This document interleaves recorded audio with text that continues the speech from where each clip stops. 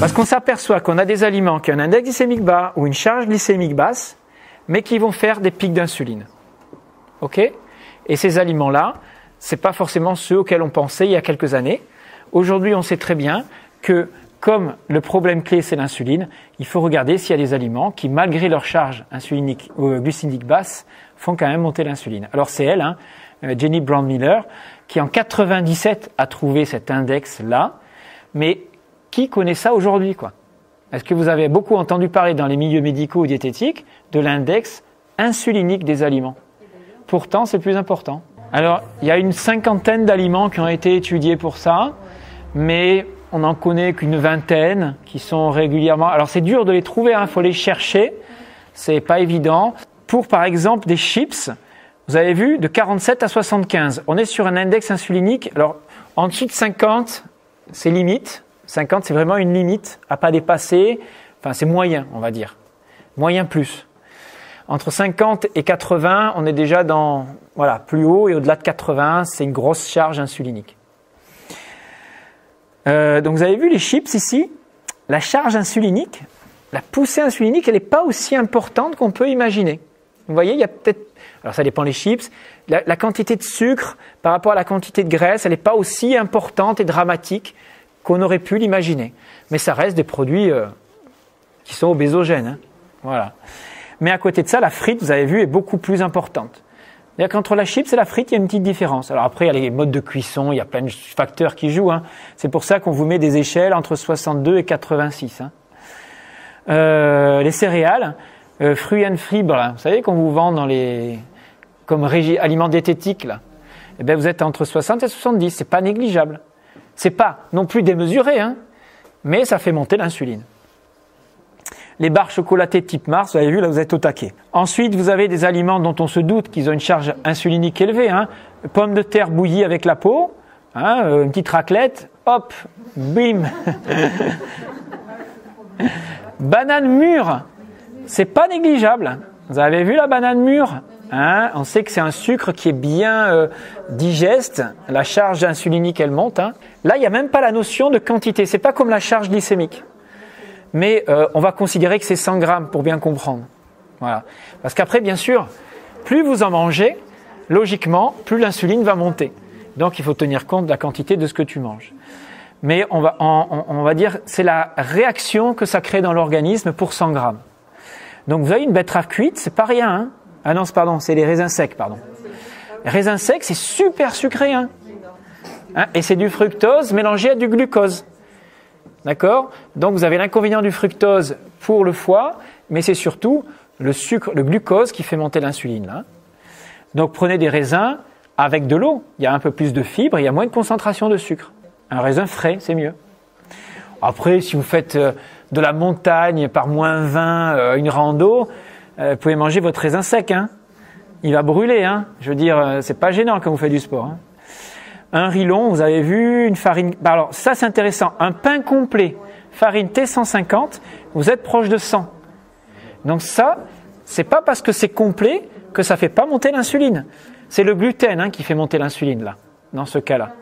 Le gluten est insulino-stimulateur. Les pâtes blanches, vous avez vu, cuisson normale, font moins monter l'insuline. On a un index glycémique qui est moyen, mais la réaction insulinique, elle n'est pas aussi importante qu'on peut l'imaginer. Alors, vous allez toujours trouver des arrangements, on fait baisser ceci, mais ça fait monter le reste, etc.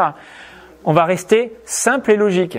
D'accord ? Vous allez prendre des aliments qui ont un index glycémique moyen-bas, pareil pour les index glycémiques, et puis vous allez essayer de choisir, de sélectionner un peu vos aliments tout en vous faisant plaisir, c'est tout. Et après, les associations. Donc là, vous avez par exemple la différence entre l'index glycémique et l'index insulinique. Donc, l'index insulinique, il est en gris clair ici. Vous avez vu qu'un riz complet, il a un index glycémique assez élevé, mais l'index insulinique est beaucoup plus bas. Donc, on va se dire, tiens, on va pas prendre de riz complet, c'est pas très bon. En fait, c'est pas dramatique au niveau insulinique. Par contre, un pain complet, on est déjà assez haut pour les deux. Un bœuf, on a un index glycémique qui est bas, on est bien d'accord, moins de 20, il n'y a pas de sucre quasiment, à part un peu de glycogène dans de la viande. Par contre, l'index insulinique, il est pas négligeable. La viande, vous savez que ça stimule l'insuline. Pas dans des proportions énormes, hein, mais les protéines donnent un peu d'insuline. Et le poisson, c'est pareil. D'accord? Ça fait monter votre insuline un petit peu. Et le yaourt, c'est le pire. Donc vous avez un index glycémique qui est bas, qui est moyen, hein, autour de 55, 60, mais l'index insulinique, il est à 120. Le lait, c'est pareil. Mais le fromage, c'est pas pareil. Parce qu'il n'y a pas de petit lait, il n'y a pas de whey.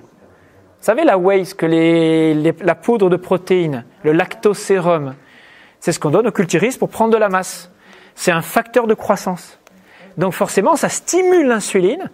C'est ce qu'on donne aux veaux pour qu'ils grossissent. Hein. Le bébé, il prend du lactosérum. Donc le lait, le yaourt, si vous voulez pas grossir comme des veaux, vous enlevez ça. Par contre, dans le fromage, il n'y a plus de lactosérum. Il n'y a plus de lactose. Donc ça pose beaucoup moins de problèmes sur le plan insulinique. Donc il vaut mieux manger du fromage que du lait ou des yaourts. C'est des facteurs de croissance qui vont faire réagir l'organisme. Et un des facteurs de croissance, c'est l'insuline. Le corps, il en a besoin, un minimum de protéines. C'est-à-dire que ton corps, quand il détecte un apport de protéines, il se dit qu'il en a besoin pour les fixer, pour faire une réserve de muscles. Et donc, il va fabriquer de l'insuline pour l'assimiler. C'est un facteur stimulant de l'anabolisme. Mais pas dans des proportions démesurées. Hein. C'est pas comme les sucres. Hein. Là, il faut que je vous l'explique, c'est que tout ça, en fait, en réalité, c'est pas juste. Je l'ai pas mis là. Mais maintenant, on va sortir de la théorie. Il y a des études qui ont été faites récemment. Donc, c'est un chercheur américain qui a fait passer, je vous l'avais montré d'ailleurs, des tests en donnant des aliments à index glycémique, les mêmes, hein, donc il y avait de la crème glacée et du riz, à un groupe d'individus et les deux mêmes aliments à un autre groupe d'individus. Et il avait regardé comment les gens réagissaient. Enfin, à tout le monde, il avait donné la même chose, hein. Et il s'est aperçu qu'il y avait deux grands groupes. Il y avait ceux qui avaient des réactions insuliniques, d'hyperglycémie, très très élevées en mangeant du riz, mais quand ils mangeaient de la crème glacée, qui était plus grasse en fait, et sucrée, ils avaient une réaction insulinique moyenne, voire faible, et une autre groupe, pour le même aliment, avait un pic pour la glace, et pour le riz, pratiquement rien. Et il y avait vraiment deux groupes distincts. Ça allait de 35% à 65%. Il y avait un groupe de 35% qui réagissait à la glace et pas au riz, et l'autre groupe, c'était inverse. Ça veut dire quoi, ça? Ça veut dire que notre réaction à l'aliment, index glycémique, ne dépend pas que de l'aliment. Il dépend aussi de notre capacité à réagir, à percevoir, à ce que l'aliment génère en nous, stimule en nous comme mémoire ou autre chose peut-être aussi, on ne sait pas. Donc ça veut dire que toute la théorie là, elle est fausse. Et donc la conclusion du chercheur, c'est quoi? Il faut faire une prise de glycémie. Lui, il disait qu'il fallait faire après chaque aliment, au début pour apprendre à se connaître, se piquer, se faire un test de glycémie. Pour voir quel est l'aliment qui me fait le plus monter ma glycémie et donc mon insuline. Il y a une autre méthode aussi, je ne sais pas ce qu'elle vaut, mais c'est l'accélération du rythme cardiaque. Ah ouais, mais alors là, tu peux t'amuser. Hein. Parce qu'il y a tellement de facteurs qui vont le modifier. Ouais. Hein, il suffit que tu te dises que l'aliment il n'est pas trop bon pour toi, hop, tu vas monter 2-3 battements. Enfin, et la chaleur peut-être. Oui, après, tu as plein de choses qui jouent. La chaleur, non, le mieux, alors selon ces chercheurs, c'était, voilà, quand vous êtes diabétique de type 2, quand vous êtes en surpoids avec des risques de faire monter tel ou tel truc, vous faites une prise de glycémie à la suite de tel et tel repas. Alors moi, je l'ai fait avec certains patients quand j'ai fait mon livre, vous savez. Je leur ai demandé de se tester après chaque repas et de regarder ce qui était différent et comment la glycémie évoluait. J'en ai une, Denise, hein, vous la connaissez, la vidéo, vous l'avez vue peut-être. Elle m'a dit, à chaque fois que je prends du radis noir, vous savez le radis noir en morceaux là, elle avait un léger pic de glycémie. C'est pas super sucré, c'est un légume. Hein. Elle réagissait au radis noir, quoi. Truc de fou, quoi. Et pourtant, l'index glycémique, il est bas, quoi. Donc, bien sûr qu'on va se fier quand même à l'index glycémique, à la charge glycémique, à l'index insulinique, mais ça reste théorique. Le mieux, c'est l'auto-observation personnelle. Donc, ça veut dire que de temps en temps, au début, on est obligé de se fier à la théorie, et on teste, on va quand même éliminer les trucs, les frites, les glaces, voilà, et on va les remplacer par des aliments moins sucrés. On va garder du gras, bien sûr, pour la satiété. On verra la stratégie qu'on met en place. Stratégie maintenant, à part le choix des aliments, pour ne pas faire monter l'insuline, qu'est-ce qu'on va faire? Donc il y a le mélange alimentaire, graisse, sucre qu'on évite, les index insuliniques élevés, on les évite. Donc vous avez compris, c'est tous les aliments industriels, tous ceux qui ne contiennent pas de fibres, et les laitages. Ceux-là, vous les éliminez, vous gardez quelques protéines, vous gardez bien sûr tous les légumes, le plus cru possible, quelques poissons, et bien sûr toutes les graisses, à part les graisses industrielles, elles vont toutes être bonnes, tous les aliments gras. Mais on ne les mélange pas. Ensuite, on comprend que si on fait des repas fréquents dans la journée, quoi que vous mangiez quasiment, sauf si vraiment il y a zéro sucre, zéro protéine, il n'y aura pas de variation glycémique. Donc, pour ne pas faire monter l'insuline, on va faire le moins de repas possible.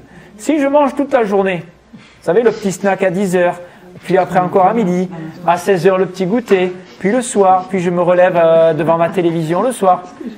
Les moments où je n'ai plus d'insuline dans le corps, où il n'y a pas de stimulation en mode stockage, mais il n'y en a plus. Vous comprenez qu'à ce moment-là, votre corps il est en mode stockage. Donc jamais il déstocke. Donc comment vous voulez maigrir? Et même si vous mangez bien ici, vous comprenez? Même si vous mangez à peu près bien, dès que vous mangez, vous faites monter un peu l'insuline. Alors sauf si vous faites que des feuilles de salade et de la graisse, hein, on est d'accord. Mais dès qu'il y a un petit peu de protéines, voilà, vous serez obligé d'en manger de toute façon, vous allez quand même faire monter un tout petit peu l'insuline. Très peu, hein. Mais vous n'aurez pas d'économie du corps en la réaction insulinique. Donc, l'idée, c'est de manger moins fréquemment, peut-être plus en quantité, plus calorique, mais avec des aliments qui font moins monter l'insuline, et on laisse des plages de repos insulinique beaucoup plus importants. Et on ne va pas se contenter du jeûne nocturne. Aujourd'hui, on mange beaucoup plus souvent qu'on ne mangeait il y a 100 ans. C'est un gros problème, ça. Donc en 1970, vous aviez ce temps de la journée où vous étiez dans une déficience insulinique, donc vous n'aviez pas de sécrétion insulinique, en dessous de 0,88, je crois, ou 0,89 grammes de sucre dans le sang, vous n'avez plus de sécrétion d'insuline. Votre pancréas est au repos. Dès que vous passez les 0,90, hop, il y a une petite simulation. Et après les années 2000, vous avez vu les temps de repos pendant lesquels il n'y a plus de sécrétion d'insuline. Ça représente 1/10 de la journée, au lieu de 40% ici. Donc c'est un gros problème dans le surpoids, ça. Le nombre de fréquences des repas. Donc, moins de sucre, intermittent fasting et exercice. C'est ça la clé. Pour faire baisser l'insuline. Ici, quand vous montez le sucre, avec bien sûr des aliments hyperinsulinémiants, la fréquence des repas qui augmente et la sédentarité, vous êtes sûr que vous faites monter l'insuline.